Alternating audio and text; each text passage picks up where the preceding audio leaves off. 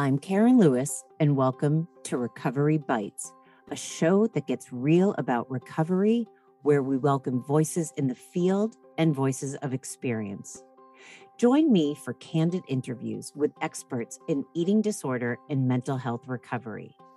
Listeners can look forward to new perspectives, meaningful conversations, diverse connection, and compelling personal narratives that make a powerful difference in how we live. Episodes focus on life beyond recovery, the good and the not so good, the successes and the challenges, and the authentic accounts of recovered lives. Not their whole story, just bites. If you are an experienced, well-trained therapist with lived experience whose clinical approach aligns with the values represented in these podcast episodes, or if you are seeking treatment, we would love to hear from you. Please go to our website, KarenLewisEDC.com/apply. All right, everyone, here we go. This is a really exciting interview for me. My guest for today is Kaitlin Shimer, and we are talking about eating disorders, substance abuse, everything that Kaitlin has worked through, and she is now actually a therapist at my center, the Karen Lewis Eating Disorder Center. So, as always, let's just jump right in.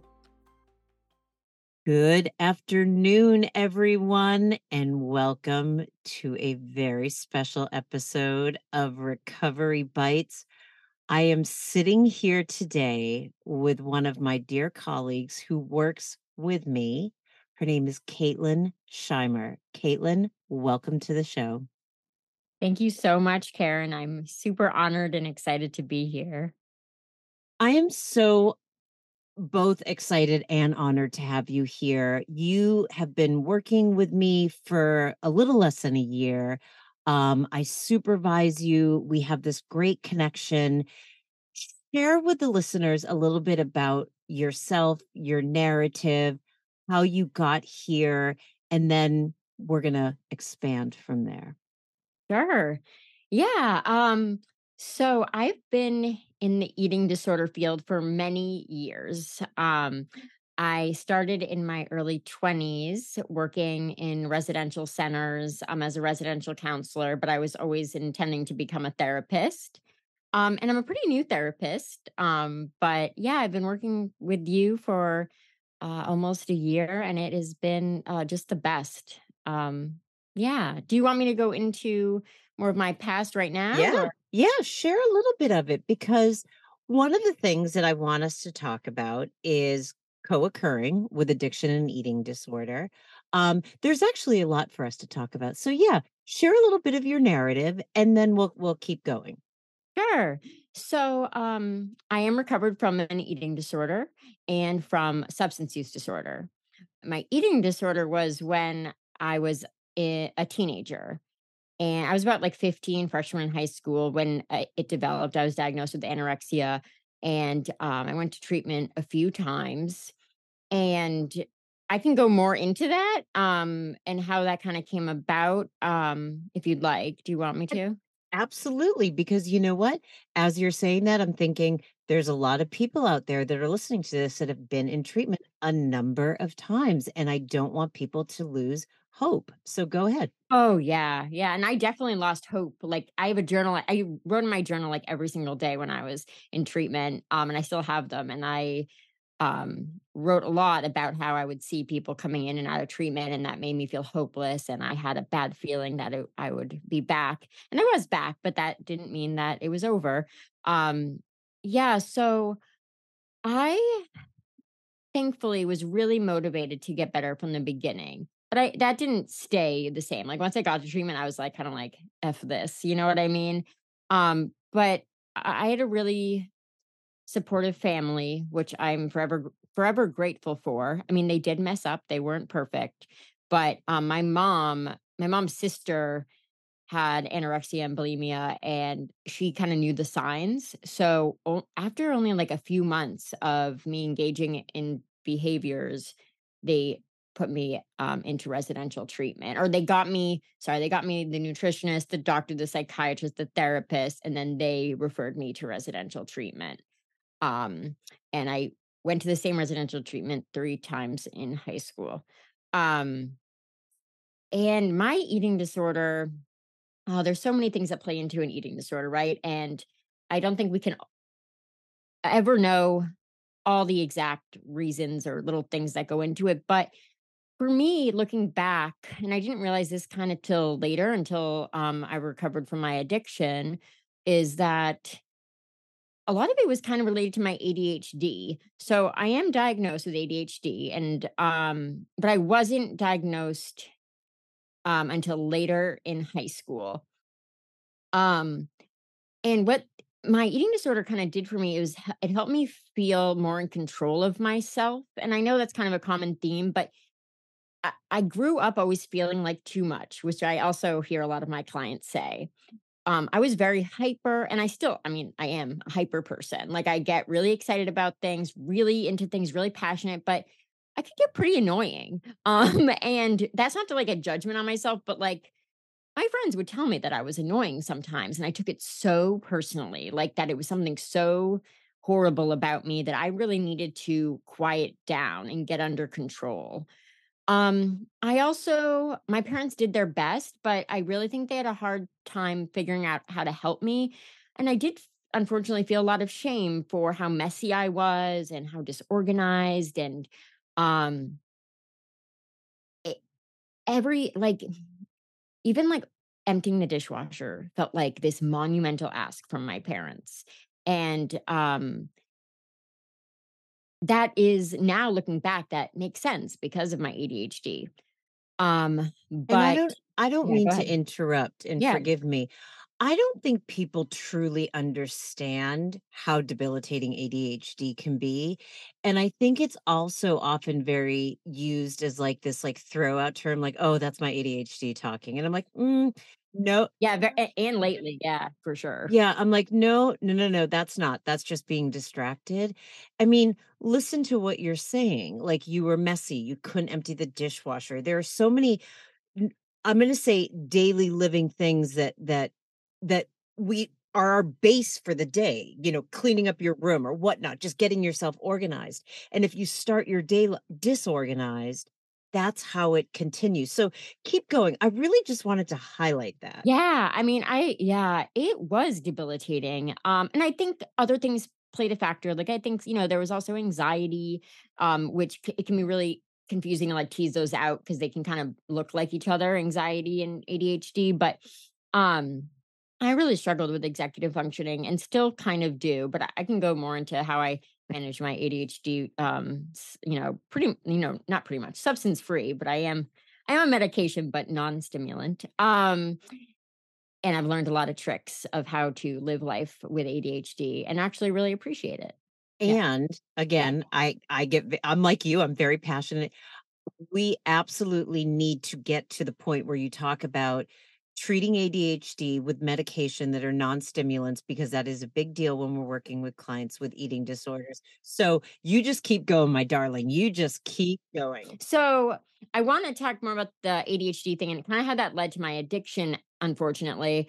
But it wasn't just that with my eating disorder. I grew up in a pretty emotionally chaotic household, and I know my parents are going to listen to this, and I feel like bad saying that, but it was my dad struggled with anger issues. My mom was very sensitive, and struggled with anxiety herself and depression at times. I was always on alert for other people's people's shifts in emotions. It always felt very just chaotic, and like I had no space. And I think my eating disorder allowed me to retreat to kind of this quiet little world of mine.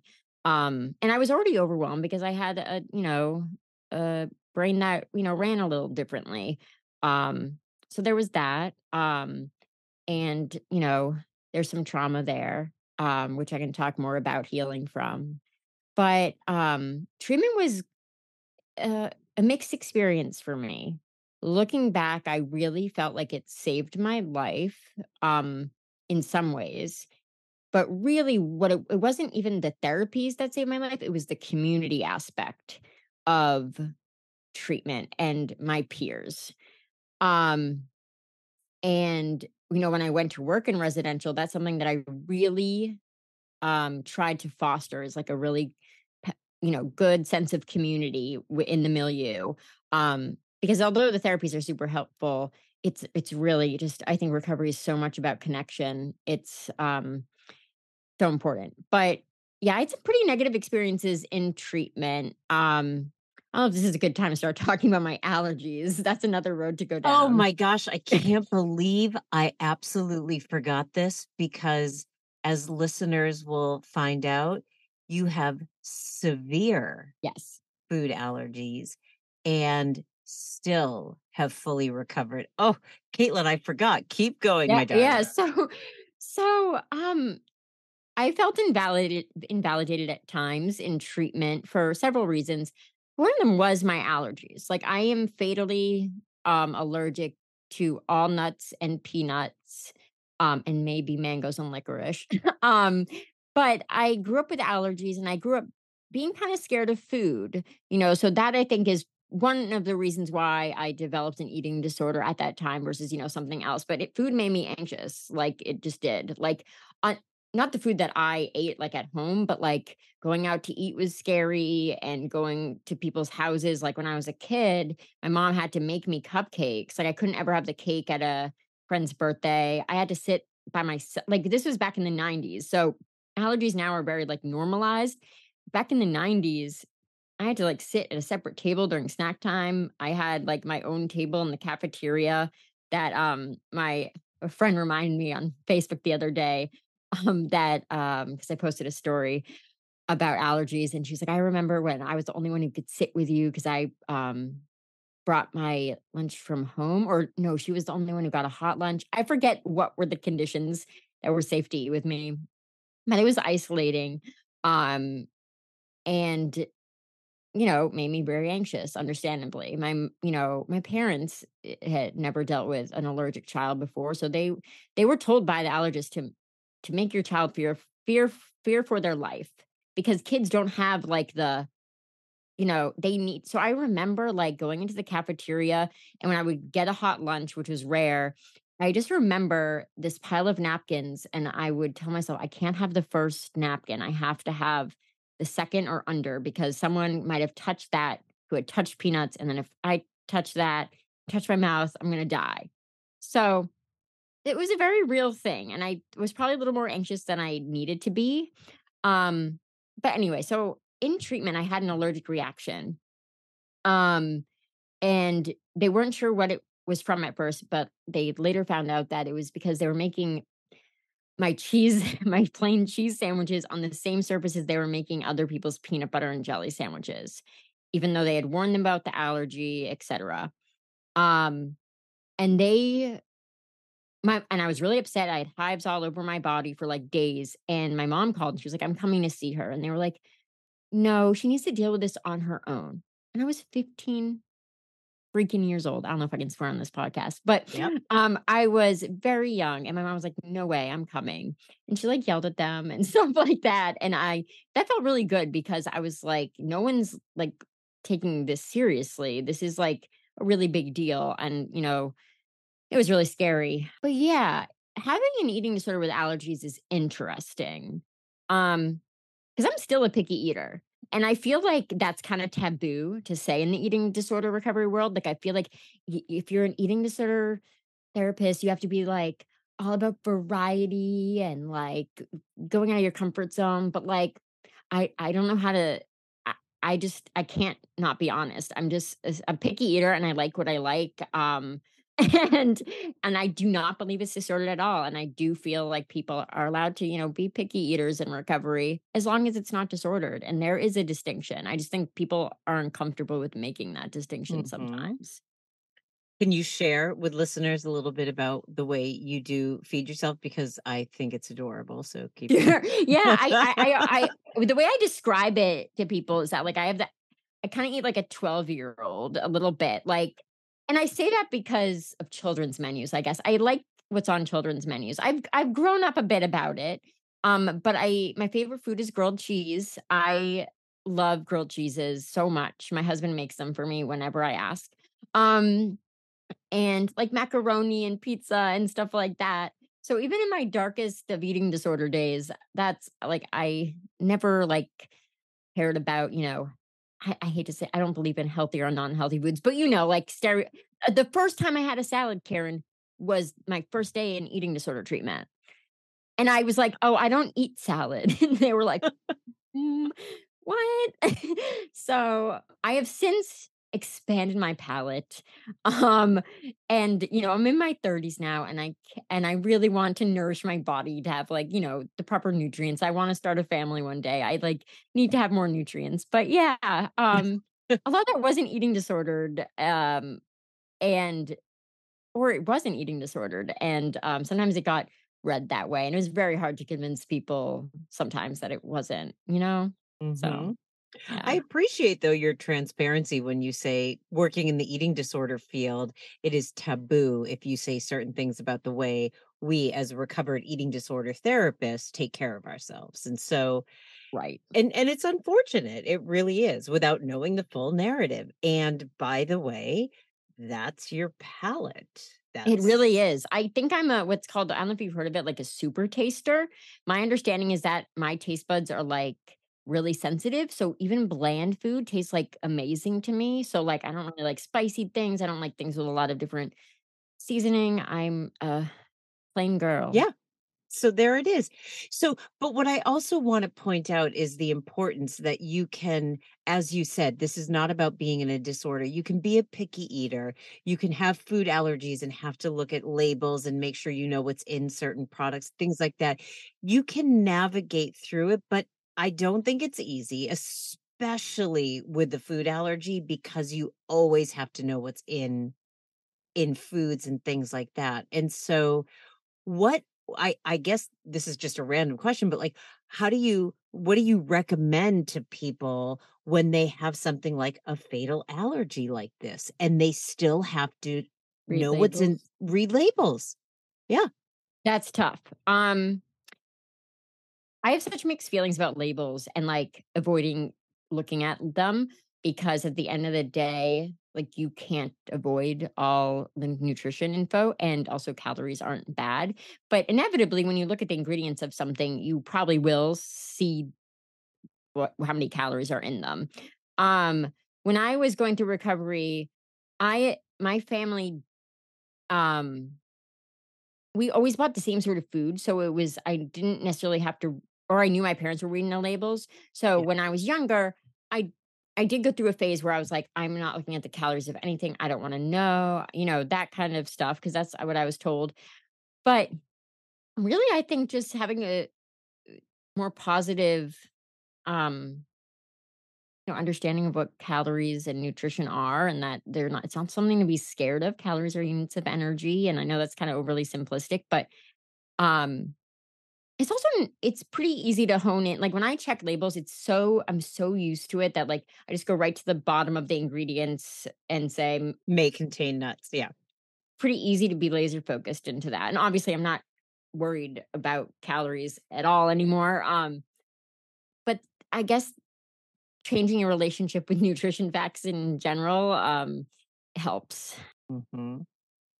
Talk about the multiple times though. Remember you said you went in and out and in and out. And so Yeah. so share a little bit about that because again, not alone in that. And I'm imagining a lot of people right now are listening and saying, that's me, or that might be. So share a little bit about that. Yeah. What's funny is that the second time I went to treatment, it was kind of on purpose. And what I mean by that is I got back to school. Like, I forget exactly the timeline. It was like 15, more than 15 years ago. Um, but I I think I had a good summer, and then school started, and I immediately was like, screw this. I hate school. I'm so overwhelmed. I'm so anxious. I'd rather be at the treatment center that I was at. Um And so I starved myself, and then I got back in the treatment. So that's another thing that's close to my heart is the issue of avoidance. And I was a very good avoider of things that scared me and made me uncomfortable and anxious. And treatment didn't make me feel comfortable, but I felt safer there than at school. Um, but yeah, it also sucked. It also sucked. And by the third time, I was like, I don't want this to be my life. This is really scary. And I'm glad I didn't have to go back to treatment. But the sad thing is, I developed an addiction very quickly, afterwards. So I was, like, in recovery from an eating disorder and then got a substance use disorder. But yeah, to in speaking to the treatment, yeah, it's so hard to not lose hope, and when I worked in residential for, like, almost 7 years. It's really hard. It's hard to see clients come back again and again. Like 4 years would go by and then, one of my former teenage clients is now 20 and they're back in treatment, and it can be really discouraging for them. But I this is what I truly believe is that, like, it's not the client's fault if the treatment isn't working. Like, it's the treatment's fault, or it's not the treatment for them. I think that's it. I think it's a Yeah. combination. I think that as providers, we do hold a lot of responsibility of navigating a client through treatment.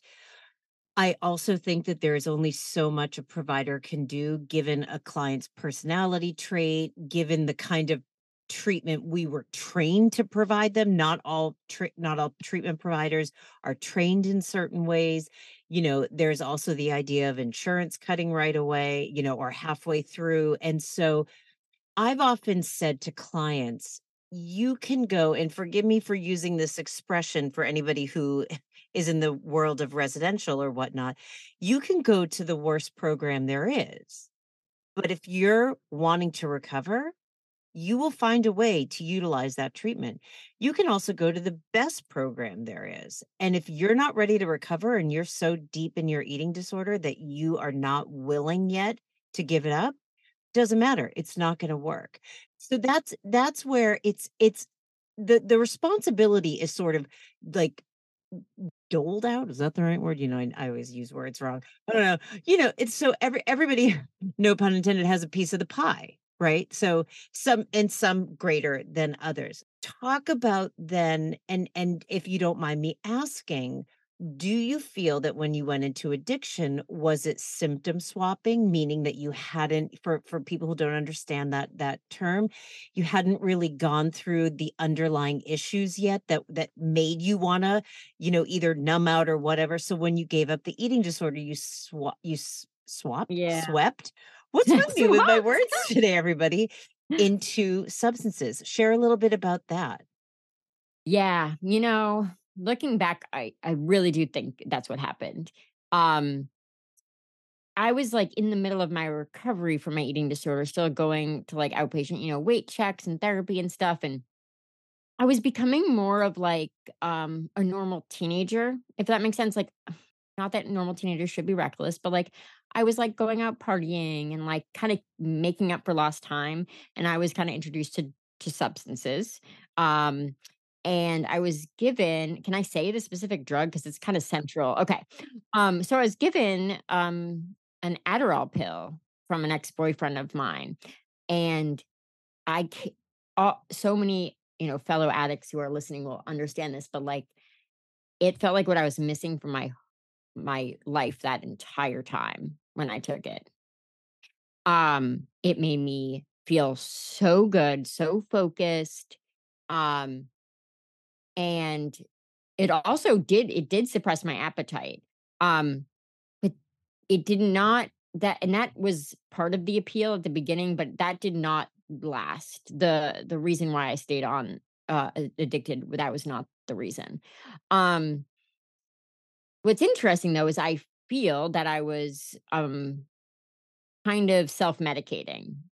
I think because I did get diagnosed with ADHD, but they actually didn't test me until my therapist found out that I was using illegally, and she's like, "Well, maybe you are self-medicating."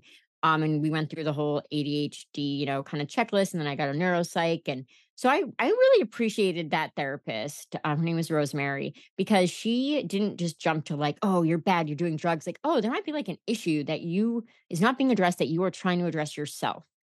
Um, However, because I really wasn't fully healed from my stuff, my emotional stuff, it became my coping mechanism and I abused it. It and I had it for years, yeah, the addiction, many, many years. It's actually easier for me to recall and talk about my addiction versus my eating disorder, to be frank, because it's much more recent. I've also been sober for years now, but it went right into adulthood, my addiction. And it was extremely scary to get sober. I'll say that. But you know what I tell people, and this might just be me, but if I had to choose between recovering from my substance addiction versus my eating disorder, I would choose the substance addiction anytime. Which sounds weird because it was also hell. But like as we talk about, eating disorders, it's like an addiction, but you have to interact with your substance of choice every single day in a healthy way. Like I can't imagine doing that with Adderall. I can't imagine it being a part of my life in a healthy way. So I really appreciate and have compassion for how difficult it is to recover from an eating disorder. And when I say that to my clients, they're kind of like, I've noticed that they feel really validated and like, oh, this is why it's so hard. This is why I keep going back to it. It's so difficult. And I mean, it makes complete sense.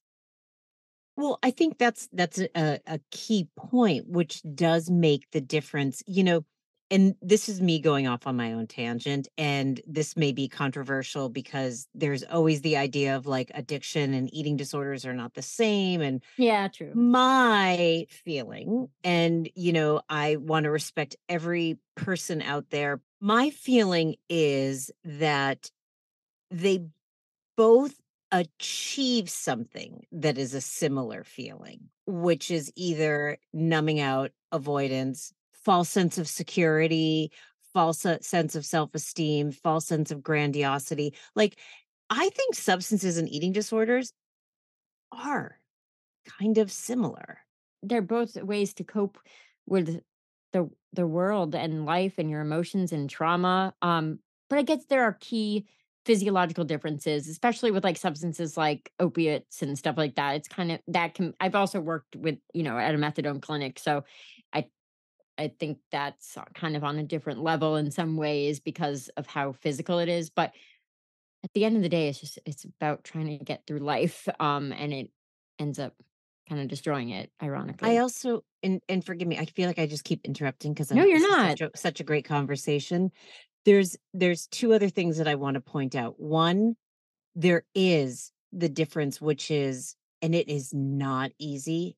I would never invalidate how difficult it is to give up any kind of substances or alcohol, anything like that.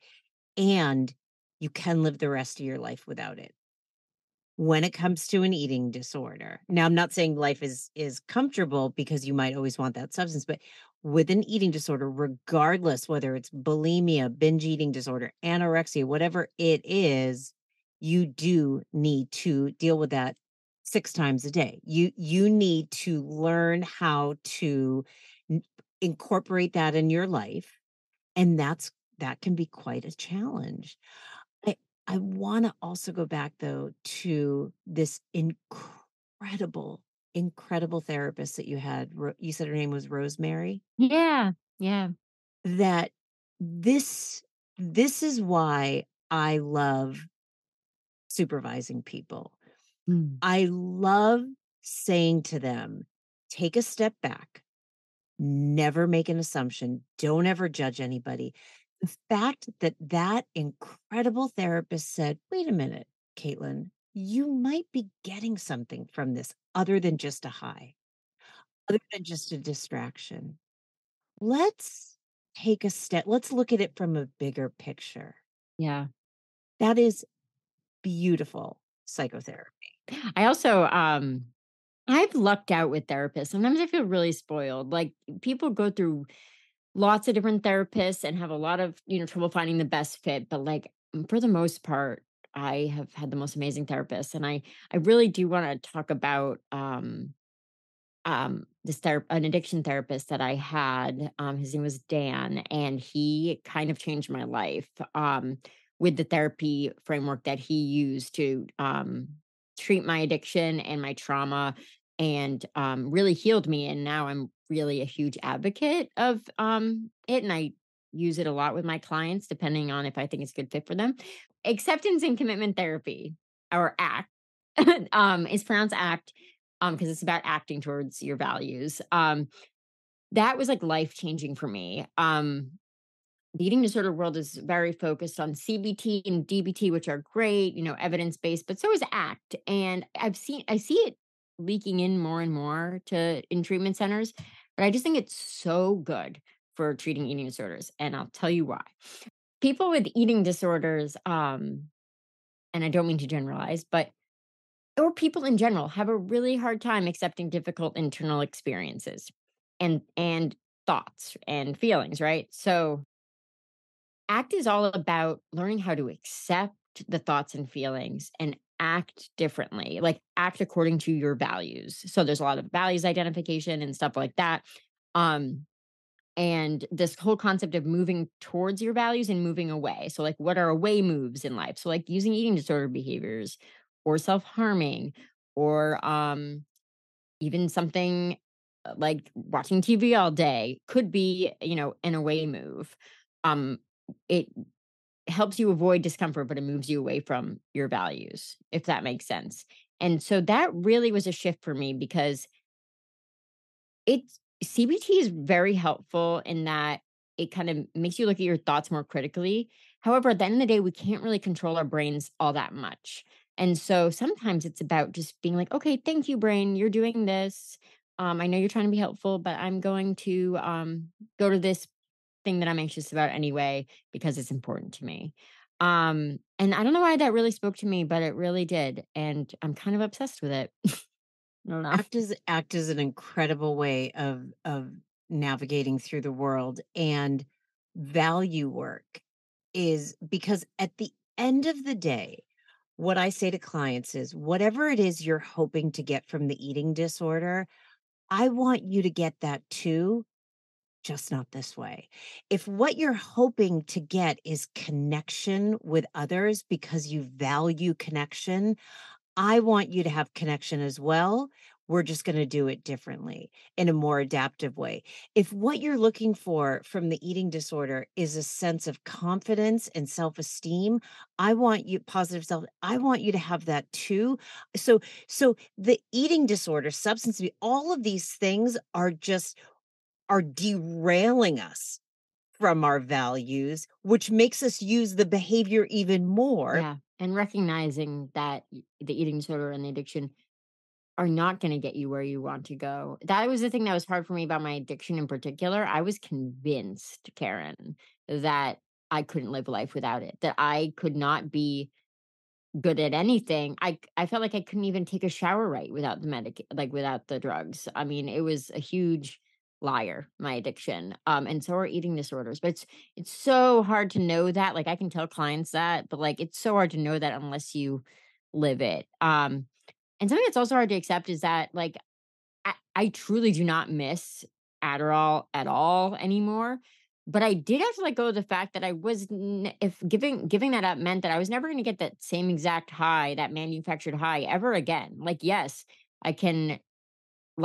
Turned out to be way better off of it, but like, it's also about kind of like mourning that, that you can't, if you want to live your life, you cannot use these things that make you feel really good in the moment ever again. It's also important, and something I'm still working through, is mourning the time I lost to my addiction and my eating disorder, but also mostly my addiction, because that was frankly longer. Um, and letting go of that, and accepting that can be hard, but working on it. What is it like for your clients? So you you work you work at my center, and I everybody that works for me, we has lived experience, and I think it allows us to use this in a very clinical way. What is it like? And whether we're talking about the eating disorder or substance abuse, the fact that you were just so honest and said, Mm. there is a part that I grieve.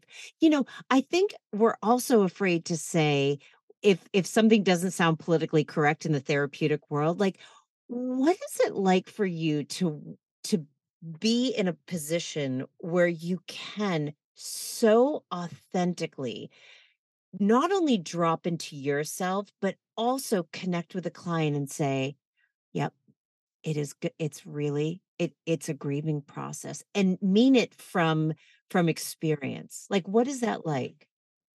First of all, it's so freeing. That's the first thing that comes to mind in the sense that, I've worked at different, eating disorder places before, and there's always kind of like this. It's weird how some places, like, you can't be open about your own recovery, even though it's so valuable. So I really appreciate working somewhere where that is valued in a clinical way, not in a like, I'm just going to self disclose for the heck of it. It's used in a very clinical way. And I mean, I so appreciate that because that is what led me to this work is my own experiences. I wouldn't become an eating disorder therapist if I hadn't gone through that. But so I really think it helped with my clients, especially my teenage clients. And because they feel like, first of all, teenagers have a hard time understanding that people do kind of can understand them.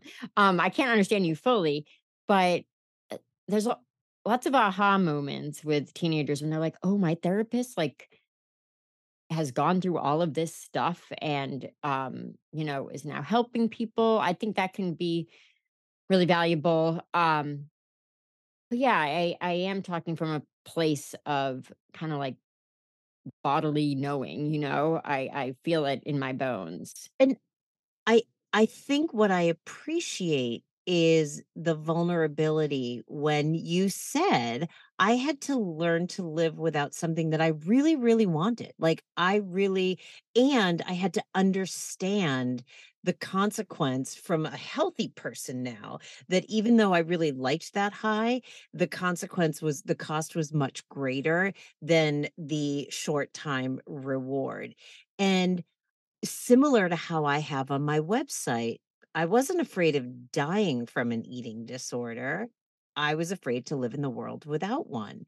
And I think that when people are struggling with substance abuse, eating disorders, anything like that, we feel so alone, like, everybody else can recover, but I can't. Nobody, I'm the only one that can't do it. And so to be able to go to my website and see that quote, to be able to hear you talking in, for and again, I'm very, very clear about using it in a clinical way is something that I wish I had heard, and it might have helped my recovery process because I would have understood I'm actually not that unique. I am to myself and to the people who love me, but with regards to being able to recover, I'm not unique. So I really value about 12-step programs. My husband is a big he's very into NA, Narcotics Anonymous. I'm not big into the 12 steps and there's some things I have issues with those programs. However, what I really like about them is that you go to this place where all of the people there are people who are recovering or have recovered, and they have this message of hope, and that something that is helpful, I think, to hear, which rubbed me the wrong way at first, but that you're not that unique. You're not unique. It's this common humanity sort of thing that Kristen Neff talks about. That you're not alone. Yeah. And I say to clients all the time, well, let me take a step back. I say to clients who I have a really, really good, strong relationship with, you're not that important. Yep, exactly. I say, to me, you're important, to your family, to your loved ones. But you know what? When you go to that wedding next week, it's not about you. You're not that important. It's about the bride and groom, or the bride and bride, or the groom and groom. It's not a but we get so insecure that we think, and sometimes we need to hear that. And we need to hear that with a little bit of firmness and a lot of compassion simultaneously. Yeah, and recovery is a lot about looking outward more than it's about doing the inner work, but then being able to look outward into the world and experiences beyond yourself that I think is really helpful. And that's again about connection. I mean, connection is there was a quote or a TED talk about addiction that was like the opposite of addiction isn't sobriety, it's connection or something like that. Which again is oversimplistic, but I really love that. It's really hard to be an addict when you are connecting with others in the world in a meaningful way. I mean, it's really hard. Same thing with an eating disorder. And what that reminds me of, and is, we're going to have to end in a minute, is the idea of the rat park. Do you know that idea, that concept? I'm not sure. When they did studies with rats in a cage, and they had one water bottle with just water, and one was laced with drugs, and the rats would go to the ones with drugs and actually literally drink it until it killed them, or they would become addicted and whatnot. And so therefore they're like, automatically people are going to go for the reward. And somebody said, no, hang on, you're missing something really vital. What about community? So they created a rat park with tons of rats and things to stimulate them and things for them to play on. And almost none of the rats went to the one that had the drugs in it. Or if they did, they didn't end up becoming addicted. They would just have a little bit. And it was because, by the way, this is also, again, oversimplifying, but what they were saying is that it's really hard to be in community, in a community that's present and active and doing stuff, and have an addiction, have an eating disorder. And this is what is so devastating about eating disorders and addiction. It is the opposite. I have never been so isolated in my life as when I was in my eating disorder. And so we sabotage ourselves, and we stay in isolation, and we stay in the disorder. Exactly. All right, Kaitlin, I love you so much. And I love you too. So, this is so great. Yeah. Thank you so much for having me on. Kaitlin, I adore you. And I just want to say, I appreciate your passion, and I love having you work I love having you work at my center. I love supervising you. You're just an absolute joy to be with. So I want to say thank you for being here. Yeah. Thank you so much, Karen. I can't imagine working with anyone else or for anyone else. I really can't. It's been the best thing that's one of the best things that's ever happened in my life, truly. So thank you. Like a little love fest right here. So I apologize, everyone. So corny. Love it. Love it. All right, everyone. That does it for another episode of Recovery Bites. I look forward to speaking with each and every one of you next week. Take care and stay safe. We hope you enjoyed this week's episode of Recovery Bites. Be sure to visit recoverybitespodcast.com to join the conversation, access show notes, listen to past episodes, and more. You can also find us by searching for Recovery Bites on Apple Podcasts, Spotify, and major podcast streaming players. For weekly episode releases, you can follow us at Recovery Bites Pod on Instagram. If you're interested in becoming a guest on the show or to submit a guest request, please visit KarenLewisEDC.com/podcast sign up to begin the process. I'd also like to send out a heartfelt thank you to my producer, Jen Galvin. It is unbelievable the magic she does behind the scenes. All right, everyone. See you next week for another Recovery Bite. Thanks for listening.